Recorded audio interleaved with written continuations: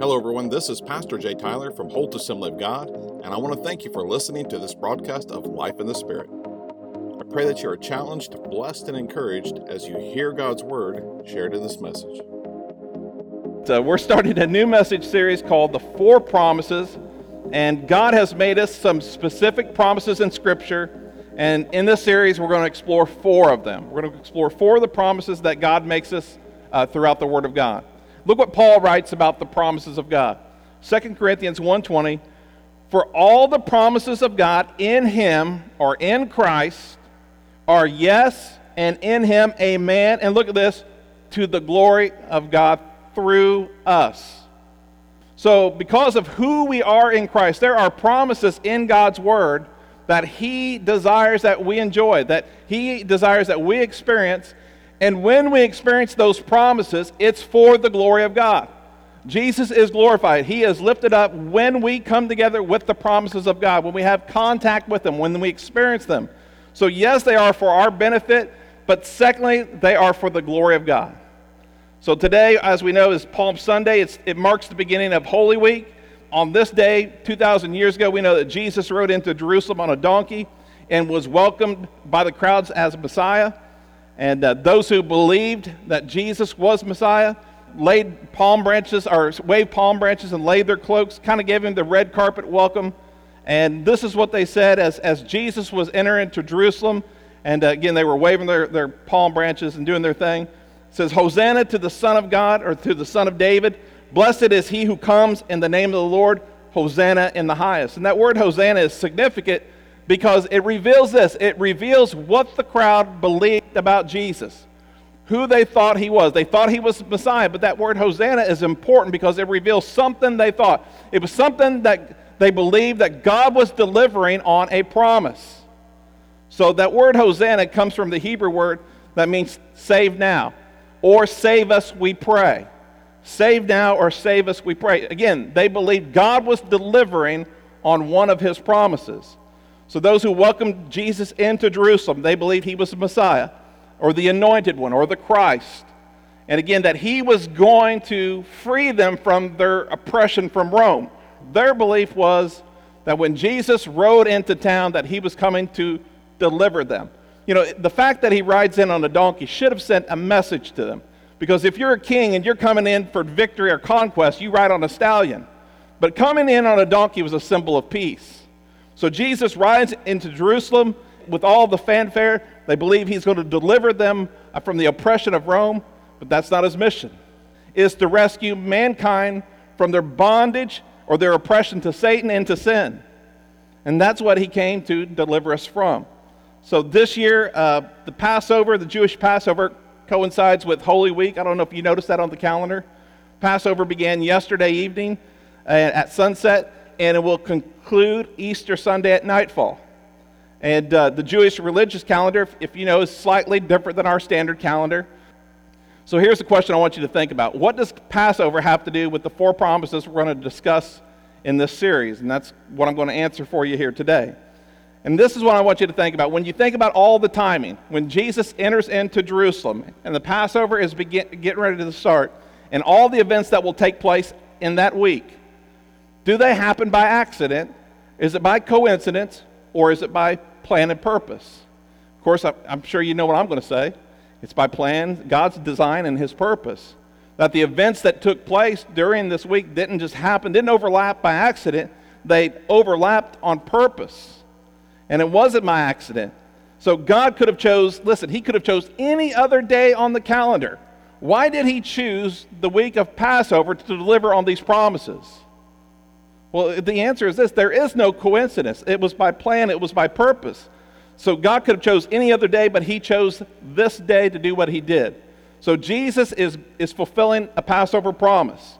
And in fact, if we look at the book of Revelation, it says this about Jesus, that he is the Lamb of God who was slain before the foundations of the earth. What does that mean? It means this, that before mankind sinned, God had a plan to redeem us. So remember that. So before mankind sinned, God has a plan to redeem us. God's looking down through history. He knows when, he knows where, he knows how, he knows why he's going to redeem us. So we can't look at this story and say, well, I think this just might be coincidence. It's not by coincidence. It's by God's plan. It's by his design, because before the foundations of the earth were laid, he had a plan to redeem us. So he was able to look down through time and know exactly when he was going to deliver us from our sins. So that means before mankind again, before we sin, God had a plan to redeem us. So it's not by coincidence that Jesus comes into Jerusalem on Palm Sunday before the Passover. He experiences death, burial, and resurrection during that week. It's not by accident. It's not by coincidence. It's by God's design. So for centuries, God's been communicating his plans and his purposes to his people, whether it's through the prophets, through scriptures, or even the feast days that the Jews would celebrate. These feast days would reveal things to the Jews. This is why they were commanded to keep these feast days. They showed them who God was, what he did, and what he was going to do. So for 3,500 years, the Jews have celebrated this meal, this Passover meal, and this meal reveals 4 promises. So for 3,500 years, the Jews have celebrated this meal because of the Passover. It celebrates the Passover. 3,500 years. Think about that. So what began last night or last evening, they've been doing for 3,500 years. So this is a verse that is read at every Passover Seder, every Passover meal. For 3,500 years, they've been reading this verse. Are you ready? So here it is. And this is the basis of the 4 promises we're going to talk about in this series. Exodus 6, verses 6 through 7. Therefore say to the children of Israel, I am the Lord. I will bring you out from under the burdens of the Egyptians. I will rescue you from their bondage, and I will redeem you with an outstretched arm and with great judgments. I will take you as my people, and I will be your God. Then you shall know that I am the Lord your God, who brings you out from under the burdens of the Egyptians. So I will bring you out, is the first one. I will rescue you. I will redeem you, and I will take you as my people and be your God. It's the 4 promises that God makes to the Israelites, and those 4 promises are valid to us today. I'm going to show you why they're valid for us today. So at the Passover meal, there are 4 glasses of wine that are present that represents these 4 promises. And for 3,500 years, this has been going on. They've been doing this for 3,500 years. It's nothing new. And God's been reminding them through this meal of what he did, who he is, and what he will do. So that's what this meal is all about. And you know, if you think about it, you say, well, aren't you kind of making a stretch on this?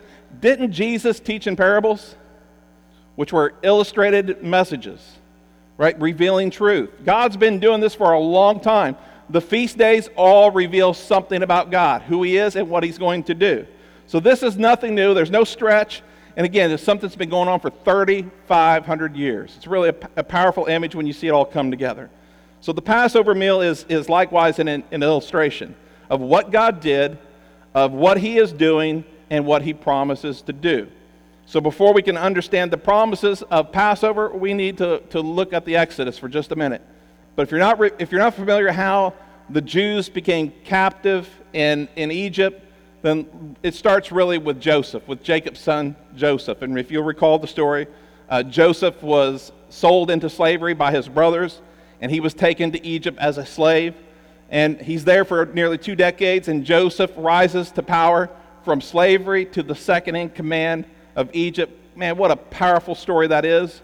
And Joseph is there in Egypt. Of course, we know there's a famine that takes place, and Joseph is overseeing how the provisions are distributed during that famine.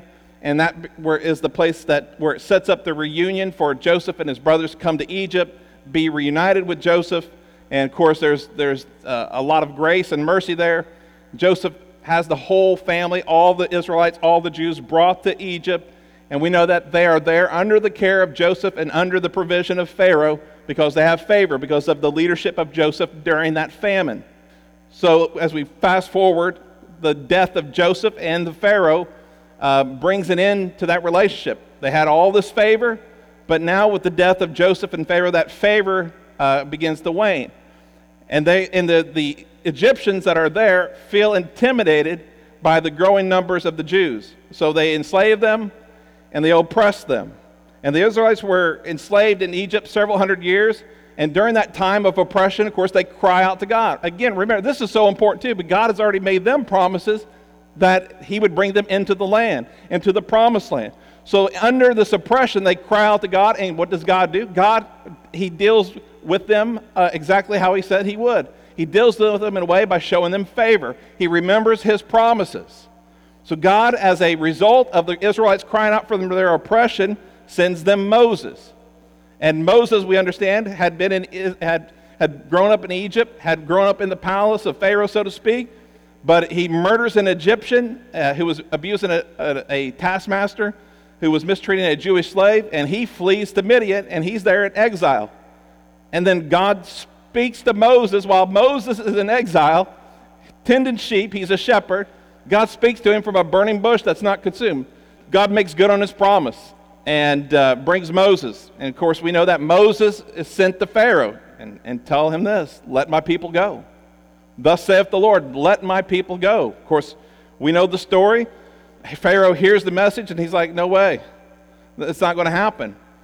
Each time Pharaoh says no, God sends a plague. We know there's 10 plagues that God inflicts upon the Egyptians.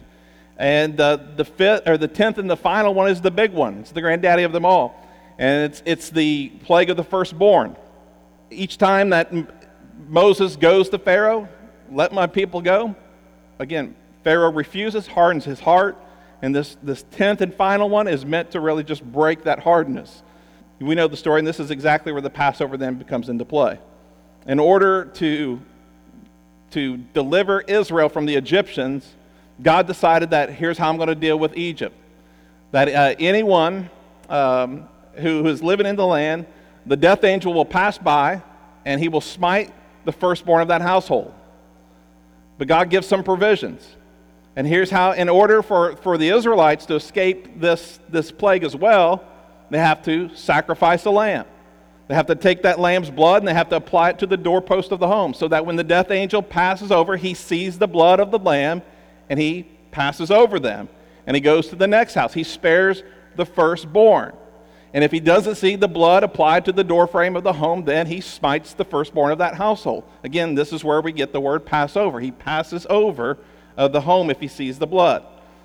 This breaks the will or desire of Pharaoh, and he lets the people go. I know there's more to the story, but of course then there's the miracle of the Red Sea. The Israelites part through the Red Sea. God opens it for them. They go then to Mount Sinai, and God gives them the 10 Commandments. And when he gives them the 10 Commandments, he gives them the law.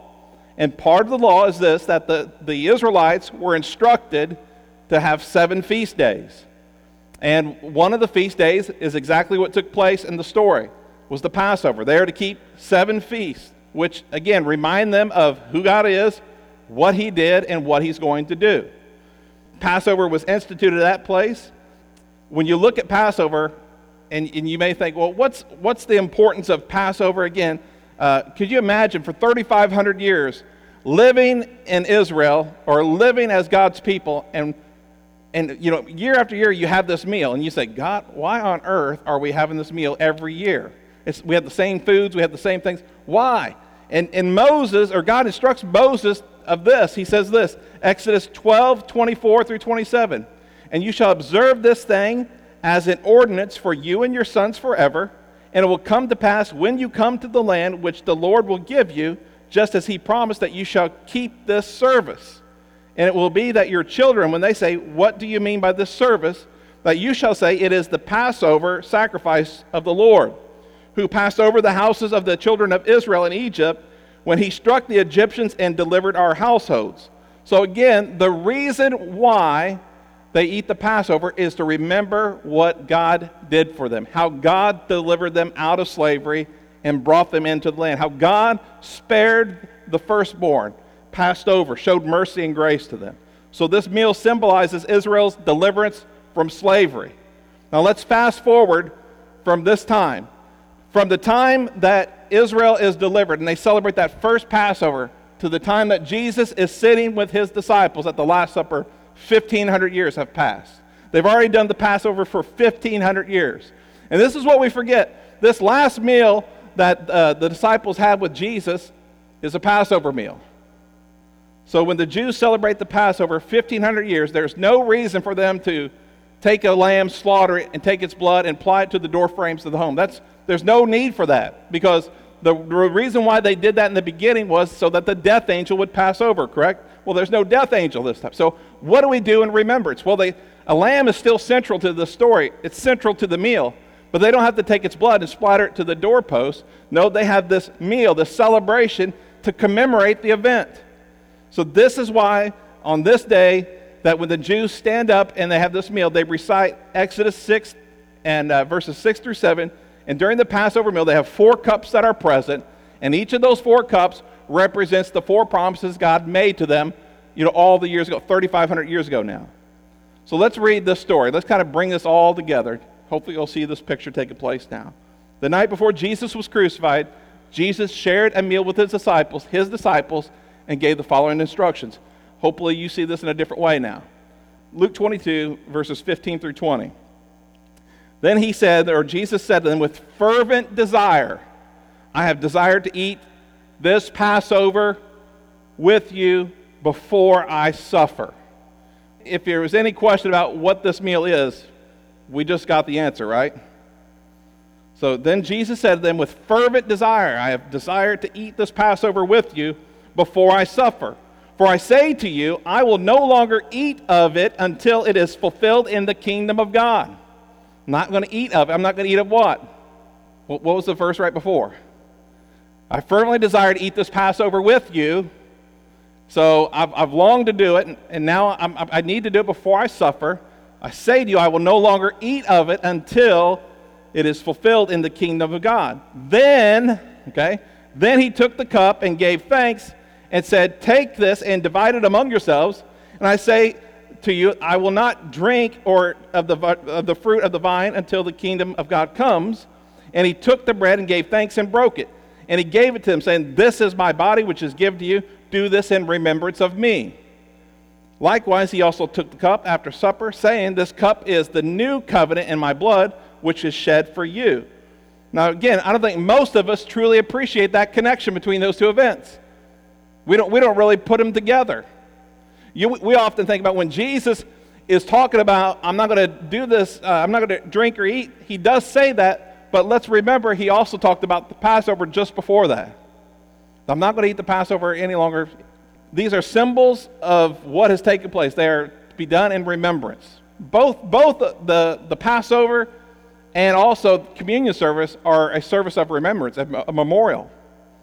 Let's go back, look at verse 16. I will no longer eat of it until it is fulfilled in the kingdom of God. So when we read that verse, again, we generally think of the bread. But remember, they're not just sitting around eating bread and drinking wine. They're having what's the meal called?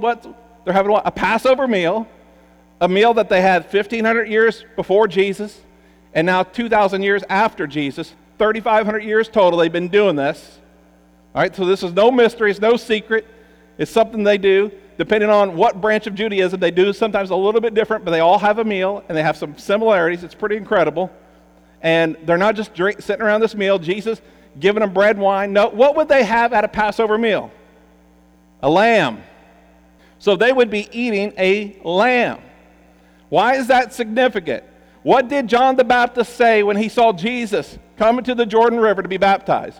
Look, the Lamb of God. In fact, that term, Lamb of God, is used 140 times for Jesus. It's one of the most used terms. We forget about that. Revelation really uses the term, the Lamb of God. So behold the Lamb of God who takes away the sin of the world. When Jesus sits down to eat the Passover meal with his disciples, they would be eating lamb. And why is that significant? What does this have to do with the 4 promises we're focusing on in this series?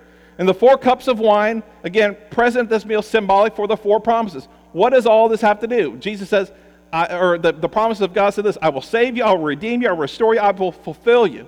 So here's what I want you to see. God cannot fully deliver on these promises unless the Lamb of God is present. The lamb they're eating for 3,500 years is not going to satisfy the requirements or give them the access to fulfill all these promises. The promises that we are promised here in Exodus chapter 6, verses 6 through 7 can only be found in Christ, only in Jesus. We can only fully enjoy these promises in Christ, the Lamb of God. So when Jesus comes to the table and eats this meal with his disciples, again, 1,500 years they've been doing this already. And he said, I desperately desire to eat this meal and have this conversation with you. Again, the lamb at Passover is symbolic, but the Lamb of God is present at the meal now. For all those years, it's only symbolic. But now the Lamb of God is present, and he's with the disciples. So Jesus Christ is the Passover lamb. Listen, it's only through the blood of Jesus, only the Lamb of God, that we can be saved, we can be freed, we can be restored, and we can be fulfilled. It's only through him. I mean, eating that meal every year it's not going to get it done. It's only through the Lamb of God. So Jesus is at the center of all these promises, all 4 promises. He is at the center of them. Under the new covenant, Jesus is the Lamb of God. Under the old covenant, a lamb was killed and consumed to remind Israel, to commemorate the event, to do as a remembrance or as a memorial, but the full fulfillment would take place later. 1,500 years later, it's taking place. Jesus is the Lamb of God, and he's present at this Passover meal. Now, under the new covenant, Jesus is the Lamb. He gives us 2 new symbols. The two new symbols are the bread and the wine, or the juice, whatever you want to use. The bread being symbolic for what? His body. The wine being symbolic for his blood. Jesus is the Lamb of God who was slain for the sins of the world. So when we take communion together to eat the bread and drink from the cup, we do it in remembrance. And we do it in remembrance of the Lamb of God. 1,500 years before Jesus, he comes to fulfill this. Again, for 1,500 years, they're doing this meal. And now he stands before his disciples. He's the Lamb who was slain before the foundations of the world. And here he is in the midst of them. It's really a powerful picture. When we take communion together, we commemorate who Jesus is, what he's done, what he'll do, and what he's going to do, right? I mean, the same promises exist. You think, I think you might be making a stretch on all this. Let's look at the words of Paul for just a second. 1 Corinthians 5:7, for indeed Christ, our Passover, was sacrificed for us. Christ, our Passover, was sacrificed for us. He is the Lamb of God. He is the Passover lamb. Jesus at the center of this meal. And again, in order to experience the full blessing of the promises God made 3,500 years ago, Jesus has to be center of those promises. Without the Lamb of God, the promises of God that he makes in Exodus chapter 6 cannot be fully realized. There are 3 things I want you to see about a lamb that was used in the Passover meal and how Jesus will embody these same qualities. So just 3 things I want to show you real quick. Number 1, the lamb had to be perfect. The lamb had to be perfect. So when the Passover meal came around, they didn't pick a lamb that was expendable. They didn't take a lamb that had defect or, we could do without this lamb. We could just eat this one. No, they took the best from their flock. They took one without spot, without blemish. They took one that was perfect, and there was no exceptions. This is what they were commanded. Exodus 12:5, for your lamb shall be without blemish, a male of its first year. You shall take it from the sheep or from the goats. So you had to select a perfect, spotless lamb. Why? Why did you have to pick a perfect, spotless lamb? Only a perfect, spotless lamb could redeem whatever was unclean. It could only redeem, under the law, it could only redeem what was unclean, something that was perfect and spotless. But the blood of an animal sacrifice cannot change the human heart. Again, when we see the Jews sacrificing animals, clean animals, in order to make the unclean clean, we see the picture that's taking place. But we have this fulfillment in Christ. So only Jesus, only his shed blood can make us right before God. It's not observing these rituals. It's not eating these meals. It's found only in Christ. Look at 1 Peter 1, verse 18. Knowing that you were not redeemed with corruptible things like silver or gold from your aimless conduct received by traditions from your fathers, but with the precious blood of Christ, as of a lamb without blemish and without spot. Only Jesus, the Lamb of God, pure, holy, and spotless, can redeem us and can give us access to God's promises and to experience them in their fullness. Number 2, the lamb had to be sacrificed. The lamb had to be sacrificed. Exodus 12, verse 6. Now you shall keep it until the 14th day of the same month. then the whole assembly of the congregation of Israel shall kill it at twilight. The original Hebrew word can translate kill or as slaughter. My opinion is slaughter is a better word, because that's exactly what happened to Jesus. You know, when you think about Jesus, he didn't receive a few bumps and bruises and he bled to death on the cross. We know crucifixion was death by asphyxiation. It was a horrible death. And so Jesus was slaughtered, and there's really no better term. The Lamb of God was slaughtered, and he was slaughtered for our sins. And some people wonder why. Why would God ever select a time in human history when capital punishment was so brutal? I mean, the Romans made this an art form. I mean, it's so well documented. It's amazing how they would just tear apart a person and put them to death. It was one of the most brutal times in human history. You can say, well, I think beheading's pretty, you know what? Beheading is an act of mercy. What Jesus endured was a slaughter. It was suffering. So why not today? Why wouldn't God allow Jesus to die here and now? Because today it'd be, at best, probably a lethal injection. So why on earth would God select a time in human history when capital punishment was so brutal? And this was prophesied 700 years before Jesus died on the cross.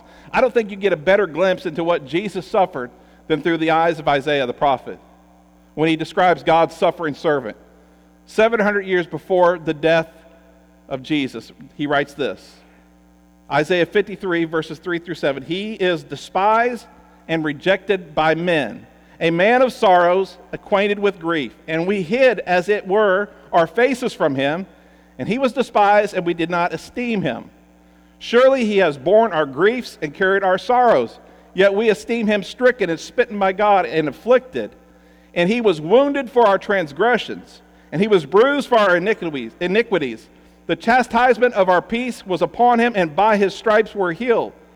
All we like sheep have gone astray. We have turned everyone to his own way, and the Lord has laid on him the iniquity of us all.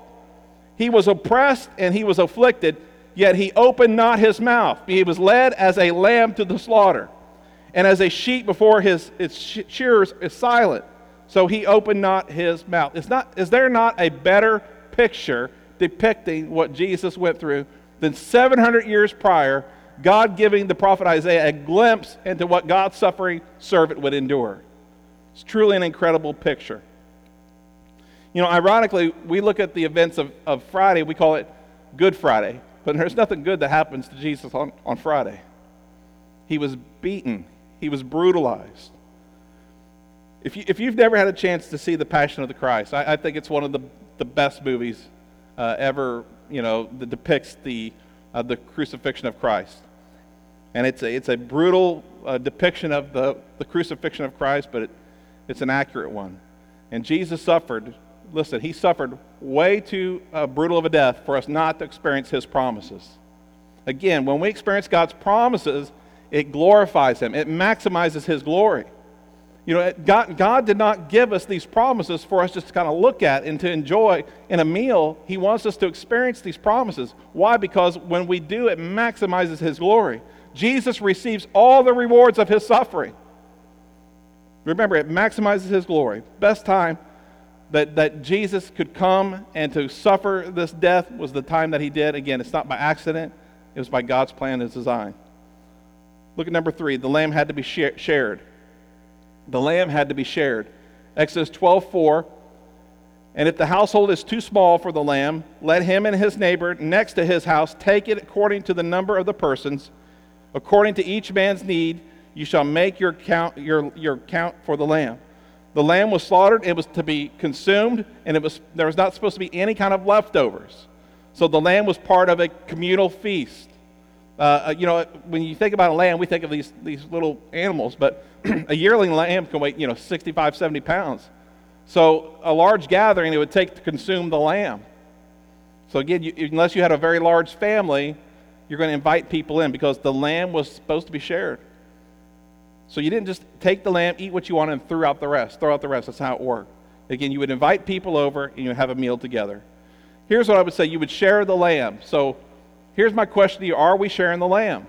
Are we sharing the lamb? As a church, are we sharing the lamb? I look around the sanctuary, and this is just an example, But I'm saying we got plenty of lamb to share. Got plenty of lamb to share. 2 Corinthians 5:19, look at this verse. Paul writes, that is that God was in Christ reconciling the world to himself, not imputing their trespasses to him, as has committed to us, look, the word of reconciliation. So Jesus did all his work on the cross. He's already done it. The Holy Spirit is doing his part. Now, what is our part? Our part is this, to share the lamb. That's our part. Our part is to share the lamb. Each and every one of us, not just the pastor, not the deacons, not people who are in positions. No, it's every one of us. Every one of us are called. If we have shared the lamb, then we are called to share the lamb. Easter Sunday, it's an important Sunday. I don't care what anyone says. And when you look at Easter Sunday, it's a lot like Christmas. People in our community are more open to an invitation to go to church. I read something that when I was looking at statistics, I think it was something like on a normal Sunday, if you would invite someone, you'd extend an invitation. And remember, 84% of people come to church because of a or 80% come to church because of a personal invitation, because you personally invite them to come to church. However, the success rate on a normal Sunday is 20%. There's some data that's available. It says this, that I believe it's 84%. You have an 84% chance of that person coming to church, where on a normal Sunday it's only 20%. Why not share the lamb this week? Why not take advantage of the circumstances God's given us? We have 7 days to Easter. You have plenty of time to share the lamb, amen? Once again, I'd like to thank you for listening to this message. It was an honor to be able to spend this time with you in God's Word. If you have any questions or would like to find out more about Holt Assembly of God, please go to our website at www.holtag.org and connect with us there. Until our next broadcast of Life in the Spirit, I hope that you have a great day as you serve the Lord Jesus with a grateful heart.